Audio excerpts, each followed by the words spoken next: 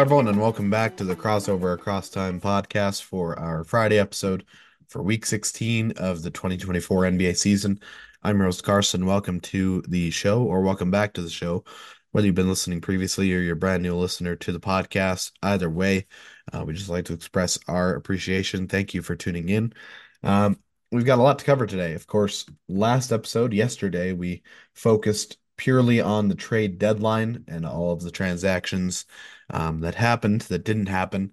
Of course, today, since we didn't have a Wednesday episode, we got to kind of get caught up on the last week, Monday through Thursday, those games. We can't go super in depth on everything, of course. We're going to stick with 5 games to focus on like we normally would, um, but we'll still cover uh, very briefly the remaining games, and we're going to do it day by day. We'll start with Monday, the game or games we're focusing on from Monday. Real quick, cover the remaining games, and then jump to Tuesday and go on that way. I think that's a little bit less confusing than ways we've done it in the past. Of course, we'll also cover our latest key news, so let's jump into that right now.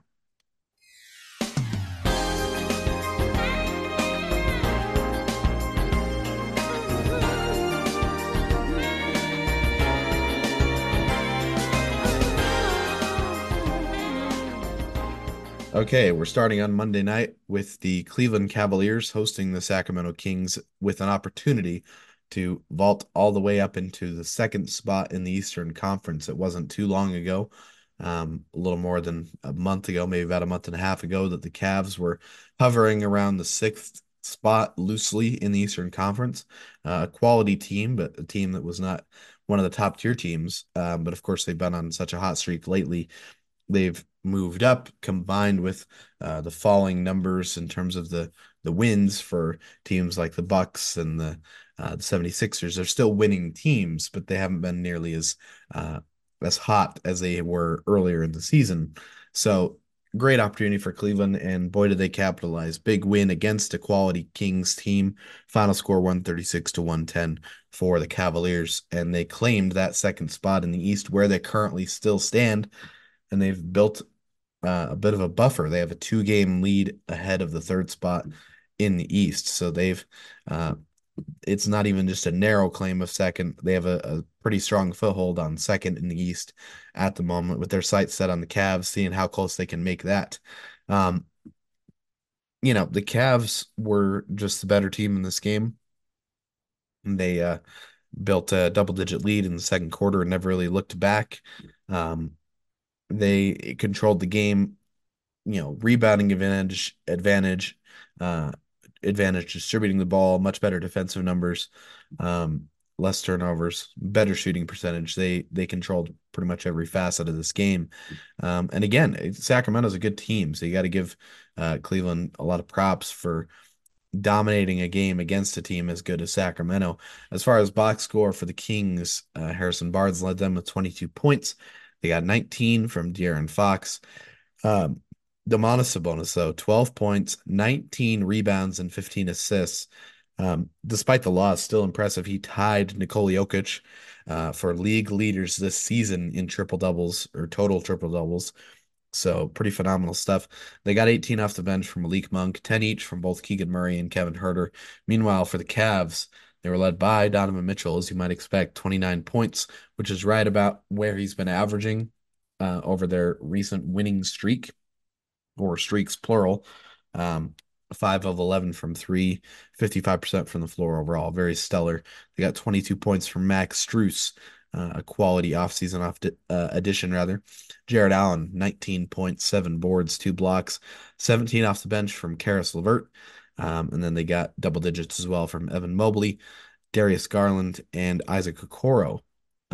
Mobley, also worth noting, had 14 rebounds, 2 steals, and a block. So again, big win for Cleveland.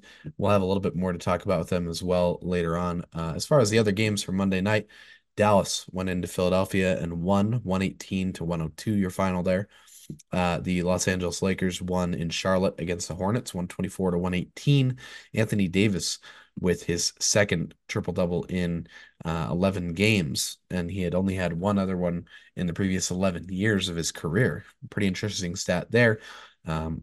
that triple double a big part of overcoming a career high 41 points from Miles Bridges. And he wasn't done for the week. He's still been active, as we'll get to in a little bit. But still, good win for the Lakers there. The Golden State Warriors won in Brooklyn against the Nets, 109 to 98. Kuminga with 28 points, 10 boards in that game. The Clippers beat the Hawks in Atlanta. James Harden with 30 points, 10 assists as the Clips win 149 to 144. And then finally, the Pelicans, big win at home against the Toronto Raptors, 138 to 100. Brandon Ingram with I believe, season high 41 points, but definitely a career high 8 3-pointers made. Very impressive game for him. That's your Monday night action. Then we jump to Tuesday. We have a couple games we're diving into from Tuesday night, starting with the Dallas Mavericks going to Brooklyn to face the Nets. Kyrie's first game, surprisingly, in Brooklyn, I believe, since he had been traded from the Nets last season. I guess not as surprising when you consider, different conferences. They play each other less often, but still, Kyrie's return to Brooklyn and victorious in his return. Final score 119 to 107 for the Mavericks, beating the Nets in Brooklyn at Barclays Center. Big win. They had a 20 plus point lead at the beginning of the third. Nets cut it a little closer. They cut it within single digits a number of times, more so in the fourth quarter. So, they kept it fairly competitive at the end, but Dallas still able to come out on top with better shooting all around, despite a struggle from the free throw line in this particular game. For the Nets, they were led by Mikal Bridges, 28 points, 5 of 11 from three, 18 off the bench from Royce O'Neal, one of his last games as a Brooklyn Net, of course, 16 points, 8 boards, 8 assists for Cam Thomas.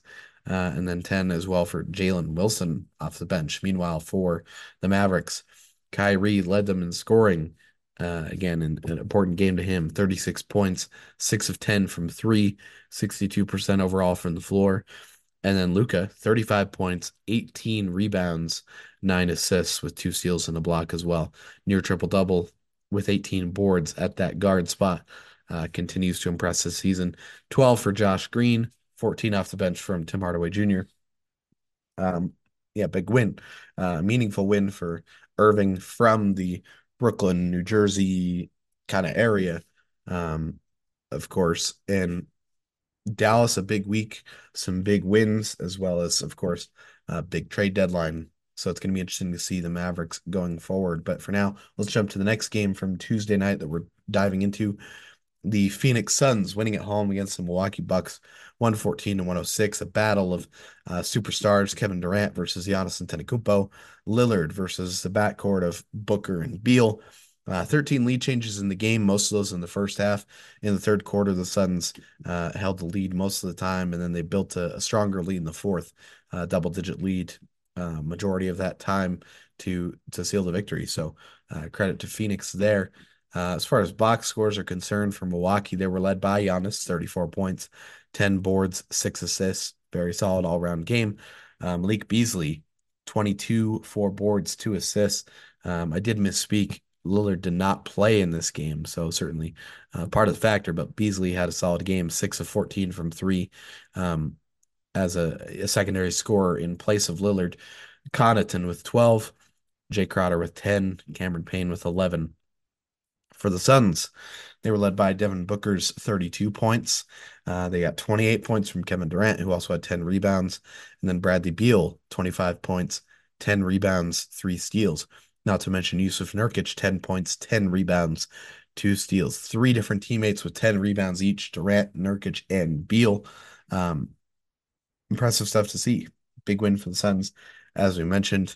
The Bucks continuing to slide a little bit, and that's a conversation point perhaps for Monday. But in the meantime, let's jump to the remaining games from Tuesday. Firstly, the Indiana Pacers won at home against the Houston Rockets, 132 to 129, overcoming a double-double from Alperen Sengun. The New York Knicks won at home against the Memphis Grizzlies, 123 to 113. Dante DiVincenzo, 32 points in that game. The Miami Heat won at home against the Orlando Magic, 121 to 95. The Chicago Bulls won a thriller in overtime at home against the Minnesota Timberwolves, 129 to 123, your final score. The Bulls were down as many as 23 points in this game, but big games from both Kobe White as well as DeMar DeRozan helped lead them to the victory against, again, a stout Timberwolves team. Another surprise upset of a top West team, the Utah Jazz beat the Oklahoma City Thunder in Salt Lake City, 124 to 117. Lauri Markkanen, 33 points, 11 rebounds. So both the Thunder and Timberwolves lost, which that particular night, without the Clippers even playing, vaulted the Clippers into the top spot in the Western Conference. They've since fallen back down, but still a testament to the great run the Clippers have had in recent months. So those are your remaining games from Tuesday. Let's jump to Wednesday. And one game we're focusing on from that slate of games is the New Orleans Pelicans winning in Los Angeles against those aforementioned Clippers, 117 to 106. Again, the Clippers have been stellar. So it's a very impressive win for the Pelicans on the road. A Pelicans team that has been more up than down. There's some concerns and some doubts as far as Zion's performance this particular season. As well as the health question, which has been a big factor for the Pelicans in recent seasons, but very impressive. They never trailed in this game. The game was tied a couple times in the first, but they led for pretty much the whole game. It was competitive, it was close, but the Pelicans were just a little bit better of a team that particular night. For the Clippers, they were led by James Harden, 19 points, 8 boards, 5 assists, 18 off the bench from Norman Powell, and then 15 for Kawhi Leonard. They also got 12 from Zubats, 11 from Plumlee. Rough night shooting for Paul George, 3 of 15 from the floor. Not a lot of offense from Russell Westbrook as well. As a team, they didn't shoot too bad from the floor, but George and Westbrook, especially losing that offense, perhaps a big factor. For the Pelicans, meanwhile, they were led by CJ McCollum, 25 points in this game, 5 of 11 from three. Zion Williamson had 21 points, 10 assists with two blocks and a steal. Only 3 rebounds. Again, that's kind of the question mark with Zion, but still effective game. They got 15 from Brandon Ingram with 8 boards, 6 assists, 13 points from both Herb Jones as well as Trey Murphy III, Murphy coming off the bench in this case, and then 10 points, 4 assists, 4 rebounds, 4 steals, and 2 blocks for Dyson Daniels. 4 steals, 2 blocks. Very impressive total defensive stats there. And again, New Orleans has depth to make up for not as big scoring nights. Of course, so does Los Angeles, but the Pelicans are going to be an interesting team. Looking at things as we record this, as far as standings are concerned, Pelicans are 6th in the Western Conference, just below Phoenix and just ahead of Sacramento. So I'm not sure if they'll have an opportunity to move much higher or much lower in those standings. Where it stands, they're going to be a very intriguing first round matchup. I don't know that they would quite be, oh, this is a team that's primed to upset a higher seed.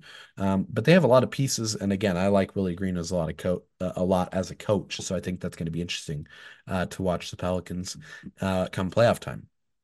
Your remaining games from Wednesday night, the Cleveland Cavaliers won in Washington against the Wizards 114 to 106. They keep the ball rolling there.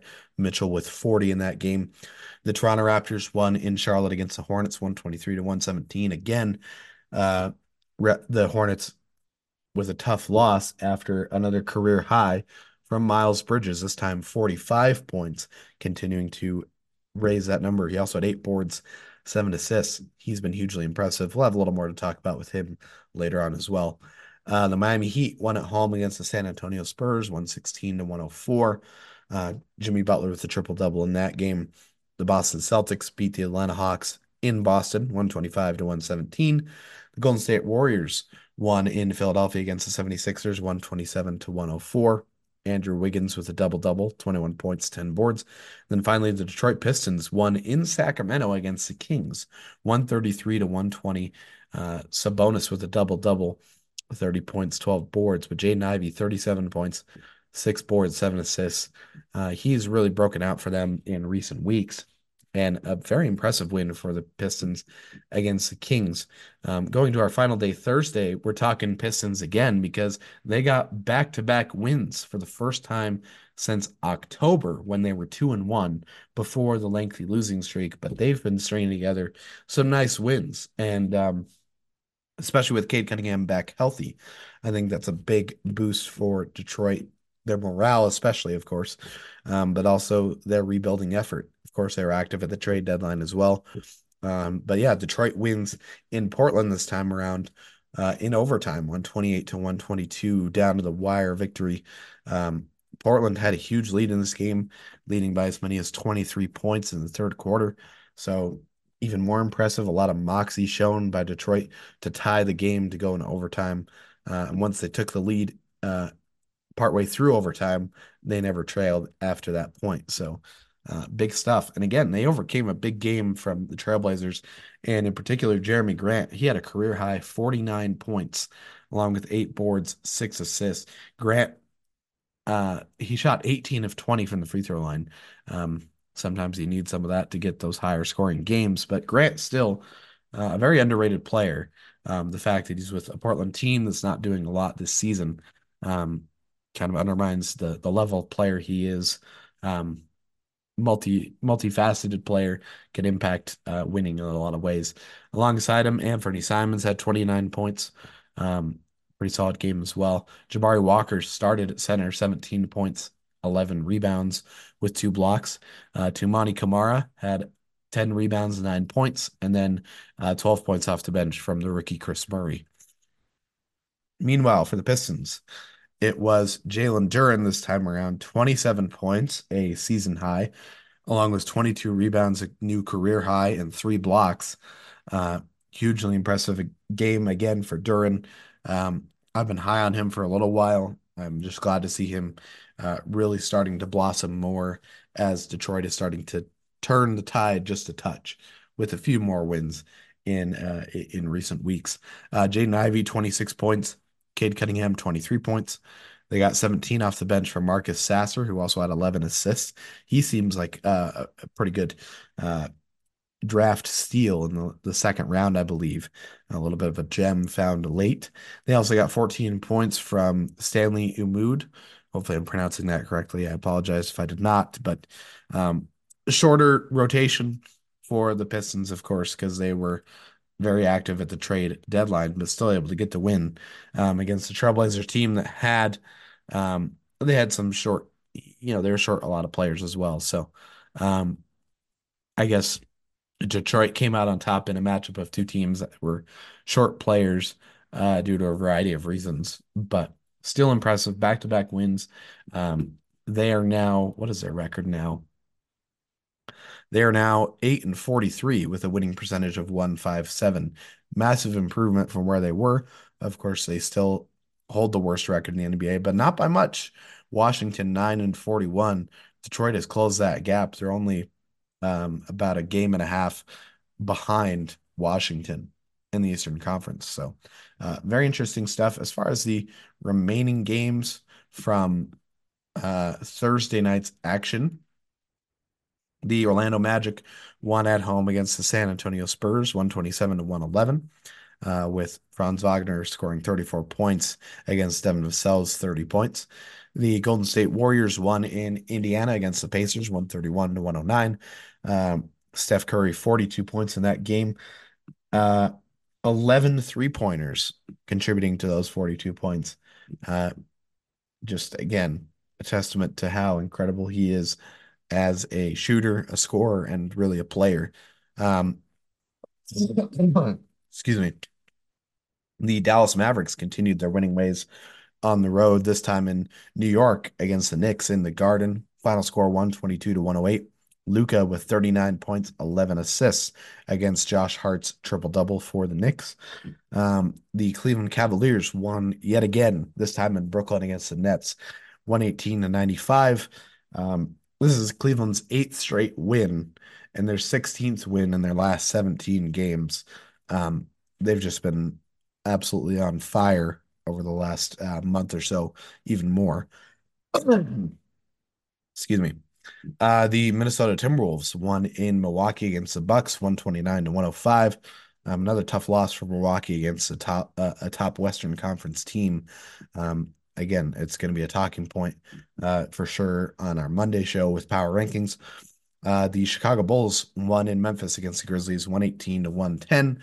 DeMar DeRozan with 30 in that game, overcoming G.G. Jackson with a new restructured contract. We'll get to that in a moment as well. But he had 27 points, I believe, off the bench in that game. Uh, Even more impressive to put up those kind of points off the bench. Yes, off the bench. The Phoenix Suns won at home against the Utah Jazz, 129 to 115. John Collins with a double-double, but Durant had 31 points in the game. And then finally, uh, maybe the most anticipated game of the night, or at least talked about game. The Denver Nuggets won in Los Angeles against the Lakers, 114 to 106. Murray, 29 points, 11 assists. Anthony Davis, 32 points in the game. Bit of a spoiler, of course, for the honoring of Kobe Bryant that night. But let's actually get into that. That's a great segue for our key news, as that took care of the rest of our games. Yeah, that was our first news item. Of course, that was a big part of last night's game and last night's, um, they wanted really to be a celebration, of course, of the great career of one Kobe Bryant. Again, we lost him too soon.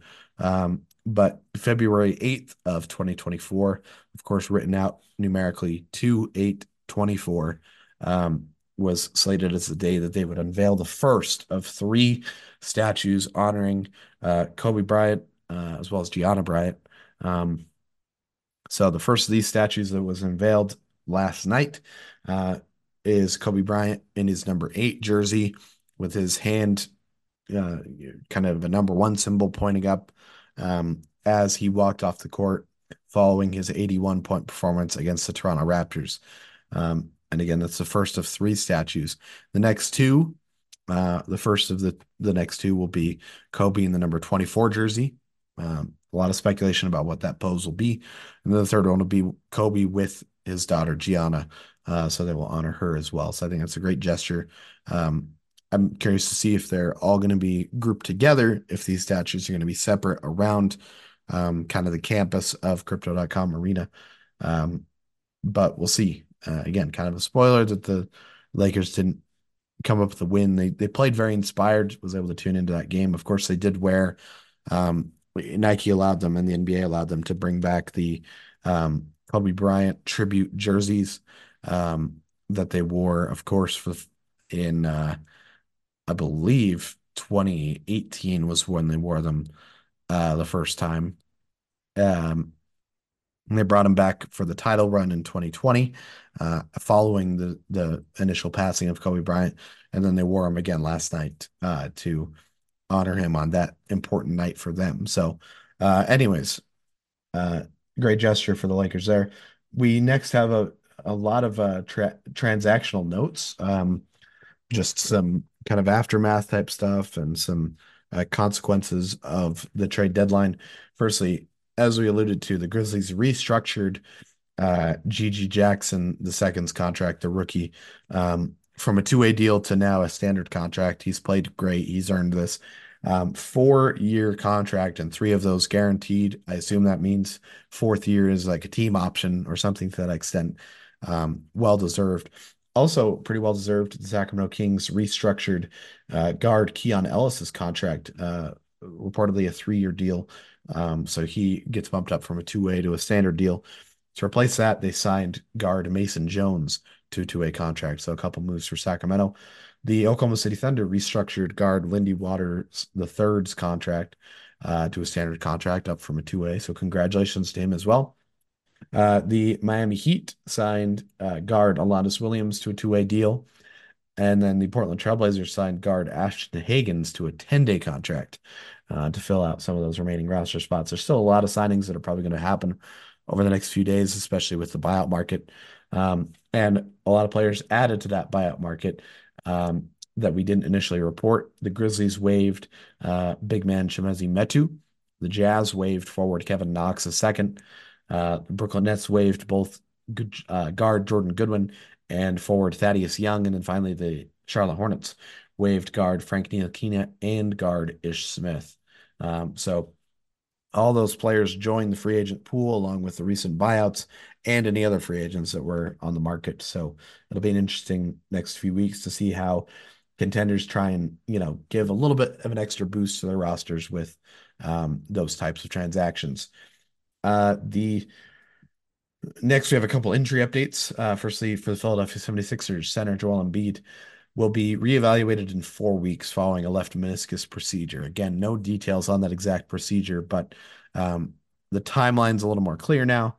Of course, this pretty much guarantees he will not win or be in the conversation for MVP, All NBA, all of those awards again because of the new stipulation of minimum 65 games played. Um, it's tough.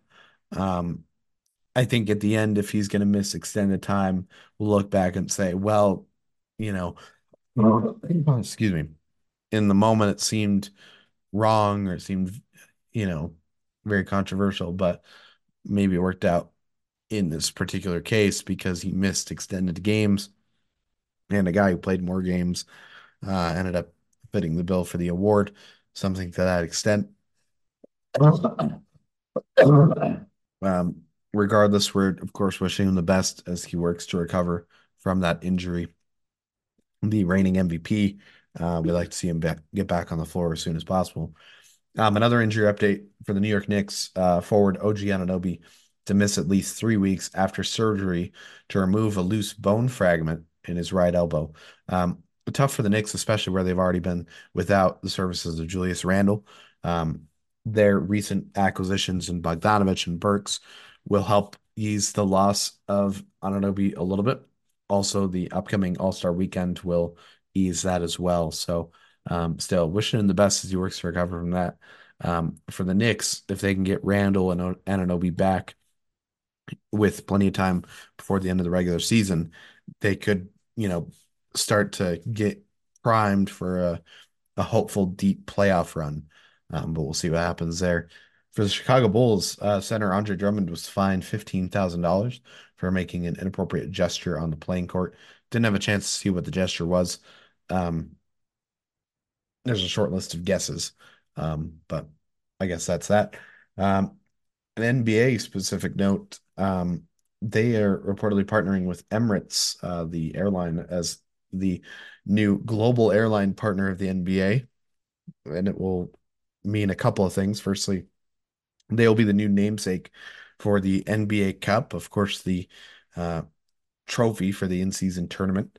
It'll be the Emirates NBA Cup, and they will also be the first referee jersey patch partner of the NBA. So referee jerseys from the All-Star Week onward, or All-Star Game onward, rather, will have the Emirates logo on the referee jersey. A couple of tough items. Firstly, for the Miami Heat, Haywood Highsmith cited for careless driving after a late night crash following Tuesday's game against Orlando.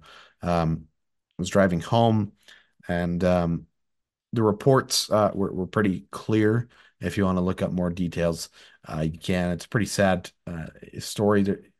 There was one man in particular injured, the man that was struck by a Highsmith's car, reportedly needed a partial amputation of a leg and had other fractures. It was, I imagine it's been a very tough time for Highsmith as well as this man, both obviously adversely affected. Of course, the man much more long-term affected and much more physically impacted. But Highsmith, um, was just going slightly over the speed limit. It was a bit of a darker road. The man was trying to move another car that was the car wasn't able to move. He was trying to help get it out of the way. Highsmith didn't quite see him, struck him. As soon as it happened, Highsmith got out of his car, attended to the man, tried to help him in any way he could. Um, so it's just tough, And of course, he did not play in the following game. He's been away for personal reasons. Um, I think their next upcoming game would be Sunday, perhaps. We'll see if he plays then. Um, Wishing all people involved the best as they try to move on from a tough situation and heal and you know find peace, I guess, with I don't know, just tough situation. Another very tough situation. Former NBA big man Scott Pollard uh, is needing a heart transplant due to a genetic condition likely triggered by a recent viral illness that he got within the last few years. Um, hmm, Read through the NBA's news uh, piece on this particular situation. Pollard talked about many family members, including his father, um, and siblings, have dealt with the same situation. A lot of it due to the fact that, he's aware his size and height that he was born with, has been an advantage in terms of a basketball career and in other ways, but it can also be a detriment. And, you know, realized early on that it could likely be a limit to a longer lifespan. And he talked about that and this being one of those types of situations. He's reportedly at University of Vanderbilt, or Vanderbilt University, I mean. And the outlook right now is that he will hopefully be able to receive a heart within weeks versus months. But it is tricky. Of course, they need a heart that's going to be compatible with a man of his size. So, again, definitely wishing him the best there. Hopefully, they're able to find a viable heart soon. Um, and he was a solid big. He played on some great teams, won a championship in '08 with the Celtics, I believe, or at least was on the Celtics around that time. Played on some great teams. Was a solid pro, but pretty great person all around. So we want to wish him the best there. Finally, we have some concrete updates on a lot of the details for All-Star Weekend coming up next weekend, of course, the weekend following the Super Bowl, starting with the Ruffles Celebrity Game rosters and coaches announced. Let me see if I can comb through and find all of this for you here. All-Star Game players, Well, Double A, Connor Daly, Walker Hayes. I think he's the one hit wonder country guy.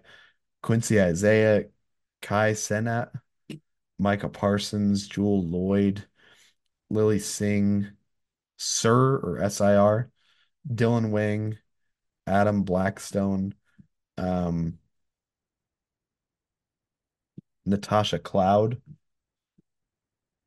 uh, Jennifer Hudson, Tristan Jass, AJ McLean, Kwame Onwachi, Meta World Peace, Jack Ryan, CJ Stroud, and Gianmarco Tamberi.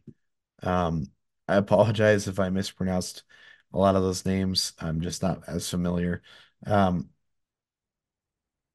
of course, I know the NFL players. I know Micah Parsons and CJ Stroud.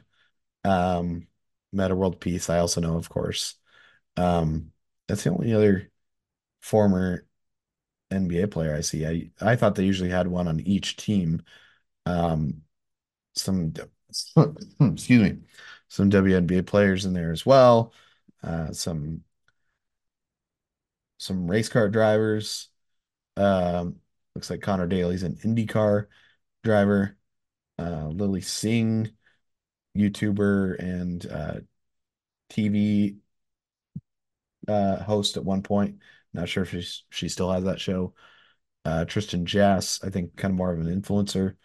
Um, yeah, I don't know. It's interesting. As far as coaching staff, you have Shannon Sharp is the head coach of one of the teams, and then Stephen A. Smith, another head coach. And I believe I saw, yeah, there's assistant coaches. There's Lil Wayne, the assistant coach for Stephen A. Asia Wilson, assistant for Shannon Sharp. And I want to say they also mentioned, yeah, 50 Cent as an assistant for Shannon Sharp's team. And also, I thought I saw Peyton Manning at one point, but I'm not seeing that here. Um, so we'll see. Also, they announced performers for the different All-Star festivities. All-Star Game halftime, Jennifer Hudson, who's also playing in the game. Um, All-Star Game U.S. anthem, Babyface. Um, All-Star Game Canadian anthem, Charlotte Cardin. I'm sorry, I'm not familiar. Coco Jones, the HBCU Classic National Anthem. Keith Urban is doing an NBA crossover concert series.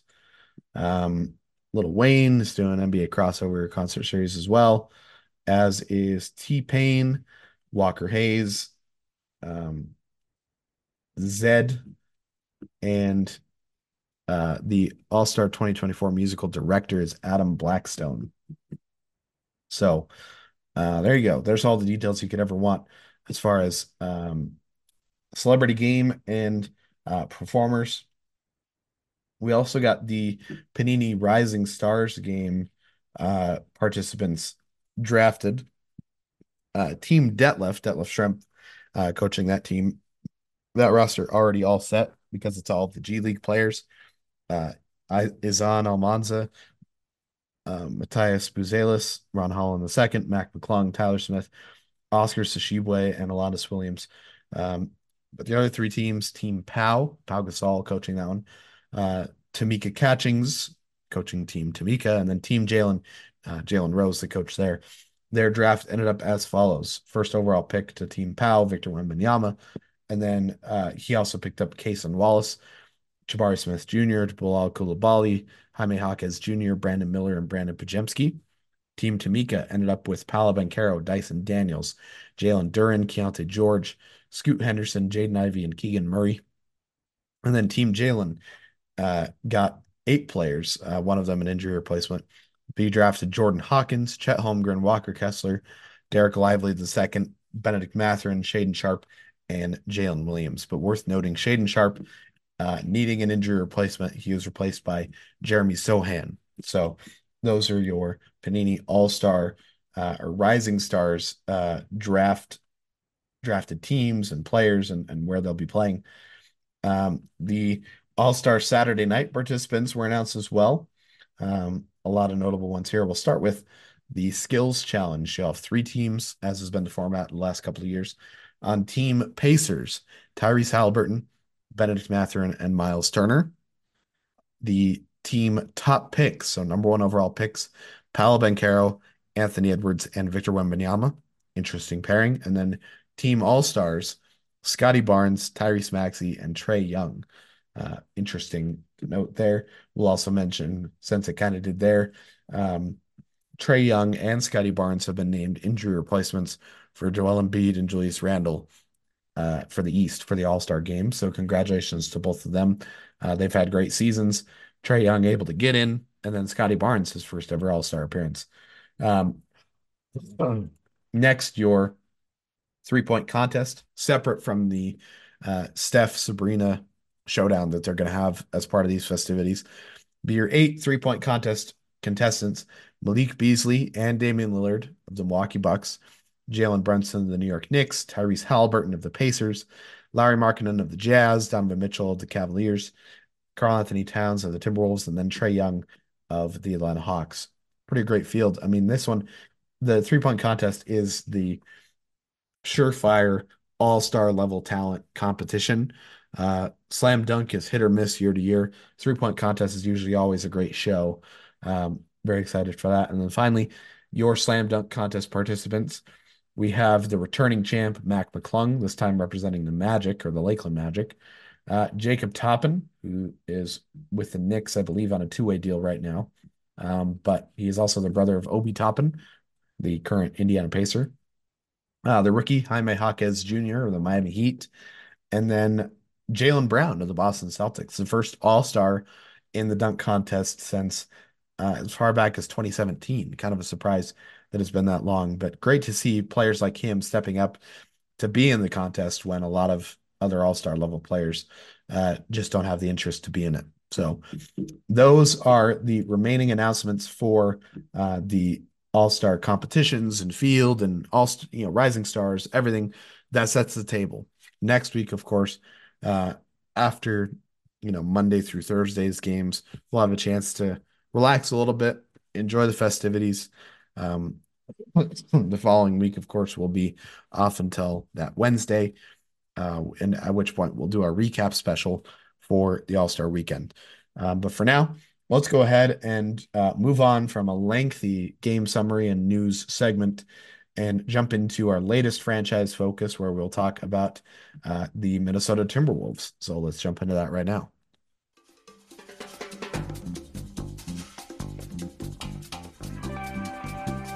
Franchise focus.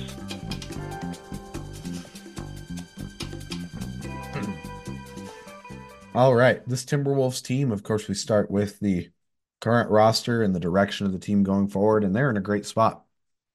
Last year, around this point, or whenever we did the Timberwolves franchise focus, I believe it would have been towards the end of the year, we would have been lamenting it as a bit of a lost season after a breakout 2022 campaign, where the Timberwolves went 46 and 36, got back into the playoffs after a few years of a hiatus.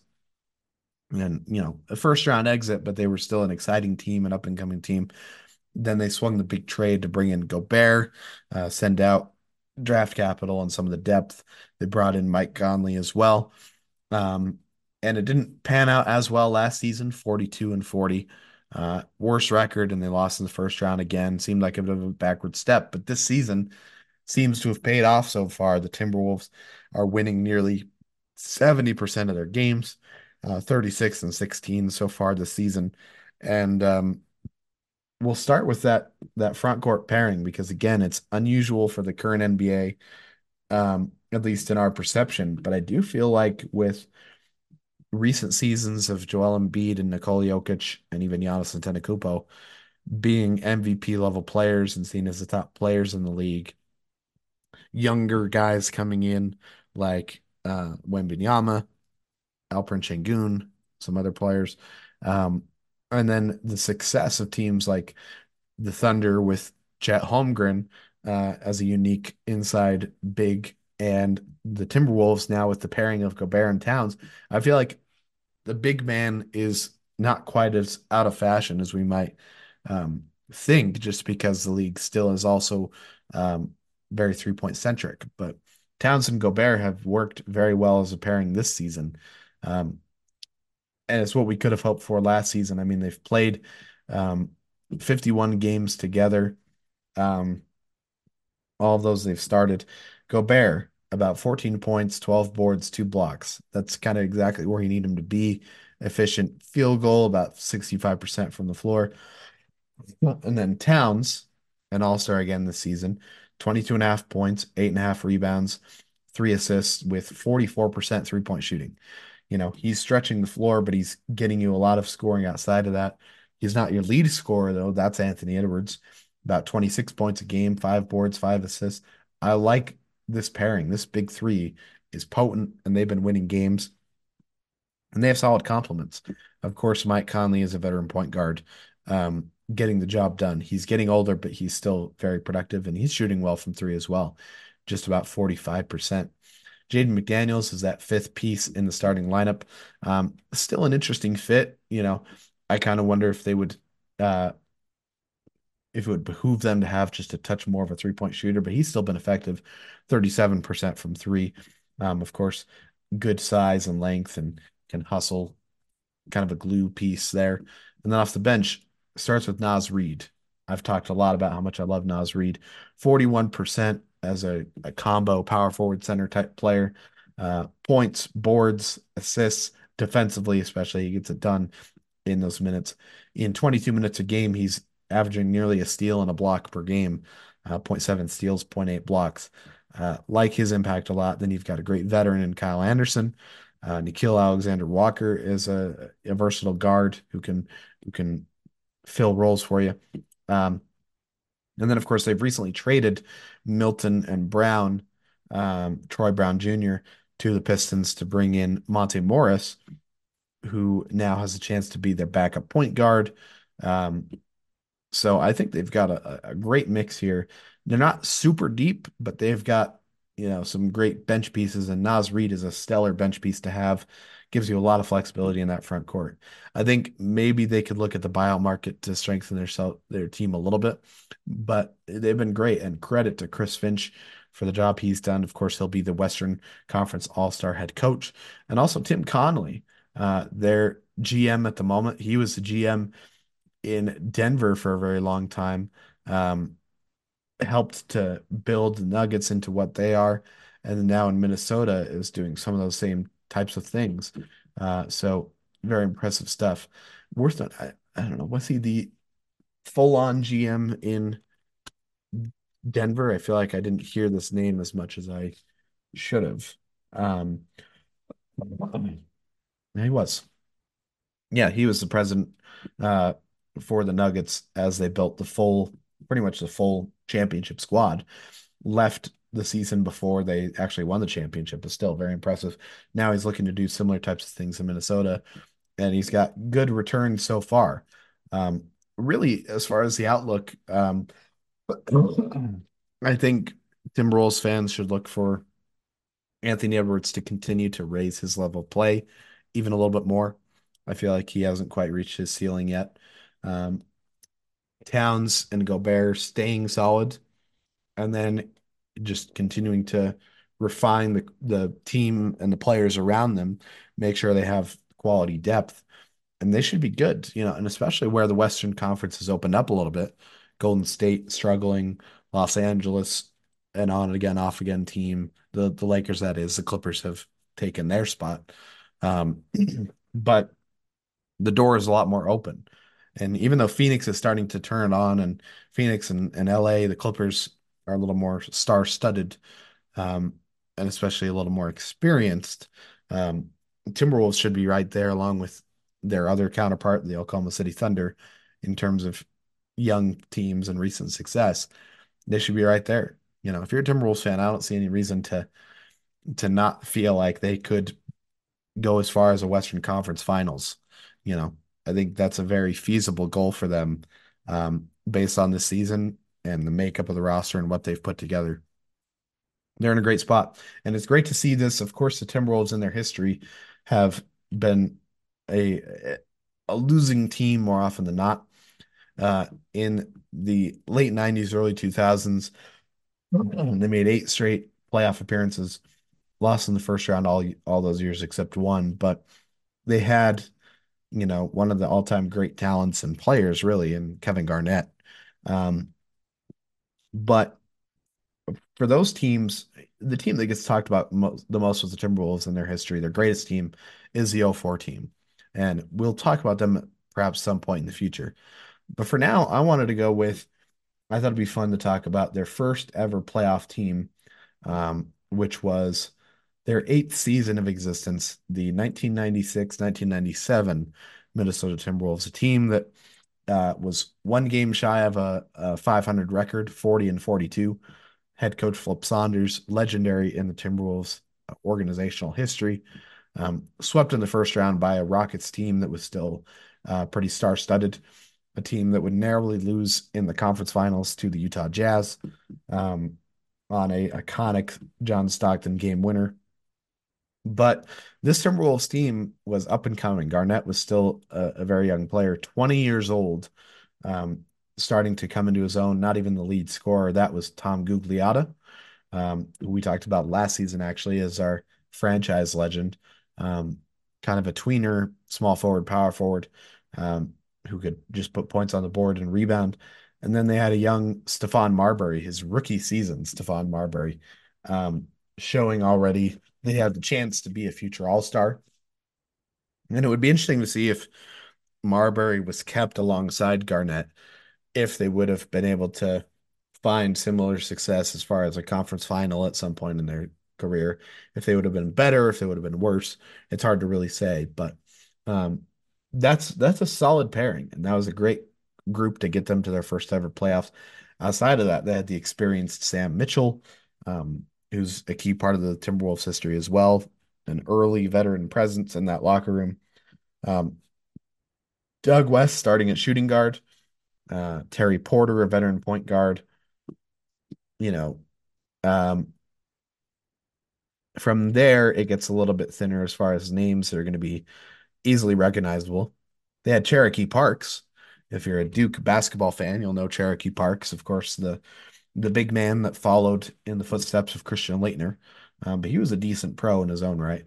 Um, and then from there, not a ton of names that you'll know. Australian basketball fans will probably know Shane Heal, um, one of the early Australian pros. But still, I just thought it was fun to reflect on this team, um, and these early players, and give them their props for getting the Timberwolves into the playoffs for the first time. This was also their first season that they had the iconic tree-lined uniforms, the trees on the striping of the shoulders and the waistband and such. Um, Along with a much more aggressive and admittedly 90s type font. Um, but those are the uniforms uh, when you think of Kevin Garnett and the best Timberwolves teams, again, that '04 team. It's those uniforms and then the peak of their franchise history thus far. Um, we'll see if this current team has a chance to match that. But that's the historic team I wanted to talk about very, very briefly. As far as a key player, we're going with someone a little bit greater impact than Gugliotta, even though Gugliotta was a solid player for the Timberwolves. We're going to talk Kevin Love, and I think we forget how incredible Kevin Love was in his run in Minnesota. In my mind, I kind of think of him as really the last um, in a class, him, Dwight Howard, and Andre Drummond are the recent guys I think of as truly dominant rebounders. Um, there's solid rebounders still. Gobert, we mentioned, of course. Miles Turner is in there. Um, there's Jokic is always getting a good amount of rebounds. There's still productive rebounders, but with guys like Love and Howard, these are guys that could get you, Drummond 13, 14, 15 rebounds a game, which I think is where you start to get into truly dominant rebounding territory. And Love in 2011, most improved player, 15 rebounds a game that year. Um, and he would, go back and forth in his rebounding production from that point. Uh, in Minnesota, apart from his rookie year, he never averaged less than 11 in a season. Um, in the 2012 season and the 2014 season, averaged 26 points a game on 37% shooting from three. I mean, his averages from his Minnesota run, about 20 points a game, 12 rebounds, and 36% three-point shooting. And that's including a rookie year where he barely shot the three at all. Um, just dominant. And I was looking back at some of the highlights. He's hitting um, fading threes to win games. He's eating up rebounds left and right. He had, you know, 20 rebounds in many games, 31 rebounds um, in, I believe, probably like the 2014 season, or maybe it was even, no, it was 2010. It was actually very early in his career. Um, yeah, you look at all his top rebounding performances, all but one of them, as far as 20 plus rebounds, came in Minnesota.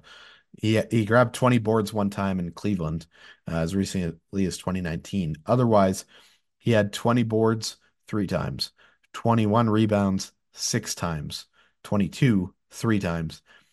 A couple times you grabbed 23, you grabbed 24 rebounds three times, and then the 31 rebound game. Just dominant. 12 offensive rebounds in that 31 rebound game. Um, like, I don't know. I can't quite overstate it, I don't think, as far as the dominance on the rebounding. But again, you compare that with three-point shooting, um, just slightly ahead of the curve in terms of the real in vogue three-point shooting stretch four. 2014, he was shooting like 6.5 threes a game. Um, it gets really forgotten because Minnesota was not a great team at all, but he was in MVP conversation. He finished as high as sixth in MVP voting in 2012. Multiple time All Star in Minnesota, most improved player. I mean, just incredible. And it gets forgotten because Minnesota was not really winning at all. Um, and it's a shame. And I just wish that we could um, appreciate that more. Of course, he then went on to Cleveland and the big shakeup of the 2014 offseason that paired LeBron and Kyrie with Kevin Love. And from there went on to win the championship in 2016. Um, was still a multi-time All-Star in Cleveland. Part of that big three, was still a very productive player. Averaged 11 rebounds still in 2017. But when you're talking about how incredible he was in Minnesota, it just gets forgotten, and I feel like it's a shame. He was incredible, not only as a rebounder, but as a lead guy. I mean, he was elite in his Minnesota years. So that's my quick take on Kevin Love. And that is our little bit more brief franchise focus for the Minnesota Timberwolves. So with that, let's go ahead and shift back into the fantasy picture. We haven't talked about this for a little while, but our Fantasy Fridays segment.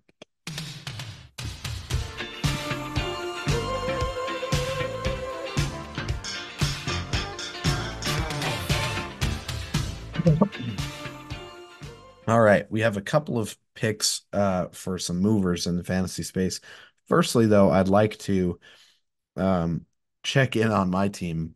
I feel like my team has done okay-ish at times. Um, right now, we're 7-8, so just below 500, which again is fifth best out of 8 teams total. We already have one team that's clinched the playoffs and one team that's been eliminated from playoff contention, which is wild because we still have a lot of weeks to go. But then again, this schedule probably playoff starts. Um, yeah, it's going to start mid-March, it looks like. Um, yeah. Okay. So that makes a little more sense. Um, but yeah, 7-8, trailing in the league a little bit. I made some roster shakeups. I think I've already talked about them. I made one or two more recently. Actually, no, it was just those same moves. But again, I haven't done the greatest job of updating my rosters day to day. Um, I am leading this week's matchup, so I think I have a chance to return to 500. We'll see if that happens. Otherwise, let's just real quick talk about some movers. A riser had to go with Miles Bridges. I mean, of course, the career high's a big part of that, but the scoring is up, his assists are up, and he's shooting more efficiently. Uh, Especially with the trade rumors uh, qualmed for the moment, him being in Charlotte for the remainder of the season and continuing to have a chance to be a focal point. Look for him to potentially have some more high octane offense in the coming weeks. A faller, I went with Damian Lillard. Scoring is down despite percentages not really being down, which is interesting. Taking less shots perhaps could be, you know, a knock against this as a pick for a faller, or it could be, confirming it, depending on which way you want to look at it. Assists slightly down, turnovers up. Um, it's more just the concerns with the Bucks as a whole. You know, losing the losses they've had over the last week or so, are against good teams, so you can't really fault it too much. But it's just a weird, weird situation. The Doc Rivers thing, um, bringing him in, and they've been maybe even worse record wise since they brought him in. But you can't blame him quite yet because he's still getting acclimated to the team. How does that impact the team trying to compete in the playoffs long term with a midseason coaching change? It's happened in the past, it's worked in the past, but um, still, um, it remains to be seen. But I think with Milwaukee, there's a lot of trepidation, and so I'd have Lillard there. And then a sleeper, I went with Aaron Nesmith. This is definitely for a person or a team that's in a bigger fantasy league where you're going to need to fill rosters with, deeper and deeper cuts. But Nesmith has been a quality starter. I like the fit alongside the rest of the Indiana players. Um, I think he'll still be starting. It depends on who they kind of fit with the shooting guard and how they structure that lineup with Healed gone. But he's been averaging 4 points more per game, two more rebounds, and his field goal percentage is up. Um, I like Neesmith's efficiency along with his defensive hustle. He's finding a great role and a home, perhaps in Indiana, and so I like Neesmith and his impact with the Pacers. So those are my picks. Again, kind of uneducated in terms of you know what to expect week to week in fantasy. Um, but for now, let's actually just jump back to uh, checking in on weekly predictions because as we mentioned, we had a lot of weekly predictions about trade deadline stuff. And I wanted to go back and see which of those ended up being accurate, um, which were a little bit off the mark. Firstly, weekly prediction week 3, I did call Scotty Barnes technically making an all-star team. The second half of that prediction for him being in the defensive player of the year voting remains to be determined, I suppose. But just had to point that one out. I was definitely wrong though about Kyle Kuzma. I predicted that he would be involved in a surprise trade before the deadline. Didn't happen. My bad on that one. What else do we have? That was a Keontae George rookie prediction. Wyatt predicting the Warriors making a big splash, trading one of the original 3 stars. That didn't quite happen. Their only transaction was trading away Corey Joseph. So not quite. For this Detroit one for week 10, I was kind of half right, maybe. Cade Cunningham will become a trade target. He may have been part of calls, but I wouldn't even count that one. But the Pistons will trade multiple players at the deadline. Boy, did they. 7 or 8 players moved to bring in 7 or 8 different players. Um, not too far for sure on that one. Definitely got partial credit, I would say. Um, and then that might have been one of our last trade deadline predictions, really. Um, I'm trying to comb through, see if we had any others. No, I believe that was it. So overall mixed. Um, Again, with the trade deadline, it's hard to fully predict. Of course, a lot of people would have predicted DeJounte Murray moving, the Lakers making at least some kind of move. Neither of those happened, so it was a big surprise. We'll continue to check in on predictions when relevant in the future, but for now, let's get things wrapped up. Started with our weekend forecast. All the times that I'll give for these games are in Eastern Standard Time, so keep that in mind as you're planning your schedules around any potential games. Here we go. Start with Saturday. 11 games total, 2 national broadcasts on NBA TV at 3 o'clock. The Oklahoma City Thunder travel to Dallas to face off against the Mavericks. And then on ABC at 8:30, the Golden State Warriors host the Phoenix Suns. Of course, Curry and Durant, as well as Draymond and Clay. Always an intriguing storyline. The Suns better off right now than the Warriors. Both teams looking to gain momentum even further. Warriors small momentum recently. Suns much better momentum. Should be a good one, but also Thunder Mavs I think could be very intriguing. Your remaining games at 3:30, Clippers host the Pistons. At 6 o'clock, the Nets host the Spurs. 3 games at 7, Sixers at Wizards, Bulls at Magic, and then Grizzlies at Hornets. 3 games at 7:30, the Cleveland Cavaliers in Toronto against the Raptors, the Pacers in the Garden against the Knicks, and then the Rockets in Atlanta against the Hawks. Finally, at 10 o'clock, the Trailblazers host the Pelicans. Busy Saturday night, followed by a light Sunday in wake of the Super Bowl. One national broadcast on ABC at 2 o'clock preceding the Super Bowl. The Miami Heat will host the Boston Celtics. And then another game at 3 o'clock, the Oklahoma City Thunder will host the Sacramento Kings. So again, light Sunday. And then finally on Monday, back with 10 games, 2 national broadcasts, both on NBA TV. At 8 o'clock, the Milwaukee Bucks host the Denver Nuggets. And then at 10:30, the LA Clippers host the Minnesota Timberwolves. That one should be one of the top matchups to watch for this weekend. Timberwolves, Clippers, 2 of the top teams in the Western Conference. Your remaining games at 7, 2 games at 7, Sixers in Cleveland against the Cavaliers, and then Pacers at Hornets. 2 games at 7:30, Raptors host the Spurs, Hawks host the Bulls. 2 games at 8 o'clock, the Grizzlies host the Pelicans, the Rockets host the Knicks. At 8:30, Wizards are in Dallas against the Mavs, and then finally at 9 o'clock, the Utah Jazz host the Golden State Warriors. That game is available to stream on Jazz Plus as well as K Jazz on your local Utah cable networks. So a lot of good games there. Um, Knicks Pacers on Saturday night is a bit of a sleeper, but again, Timberwolves Clippers, I think, on Monday uh, could be a great game to watch out for with their standing in the Western Conference. So, um, otherwise, we'll wrap things up with our This Day in History fact for you. We're going back to 1991, February 9th of 1991. Craig Hodges of the Chicago Bulls set an all-star Saturday record in Charlotte by hitting 19 straight shots in the AT&T shootout. That streak, which helped Hodges capture his second straight shootout title, broke Larry Bird's consecutive shot streak of 11, set in 1986. So, iconic performance by Craig Hodges, one of the early teammates on the early championship teams of Michael Jordan's Chicago Bulls. So, with that, that takes care of our show. Thank you again for listening. Also, thanks for being patient with me while my throat continues to be problematic. Um, Still trying to get down to exactly what the issue is.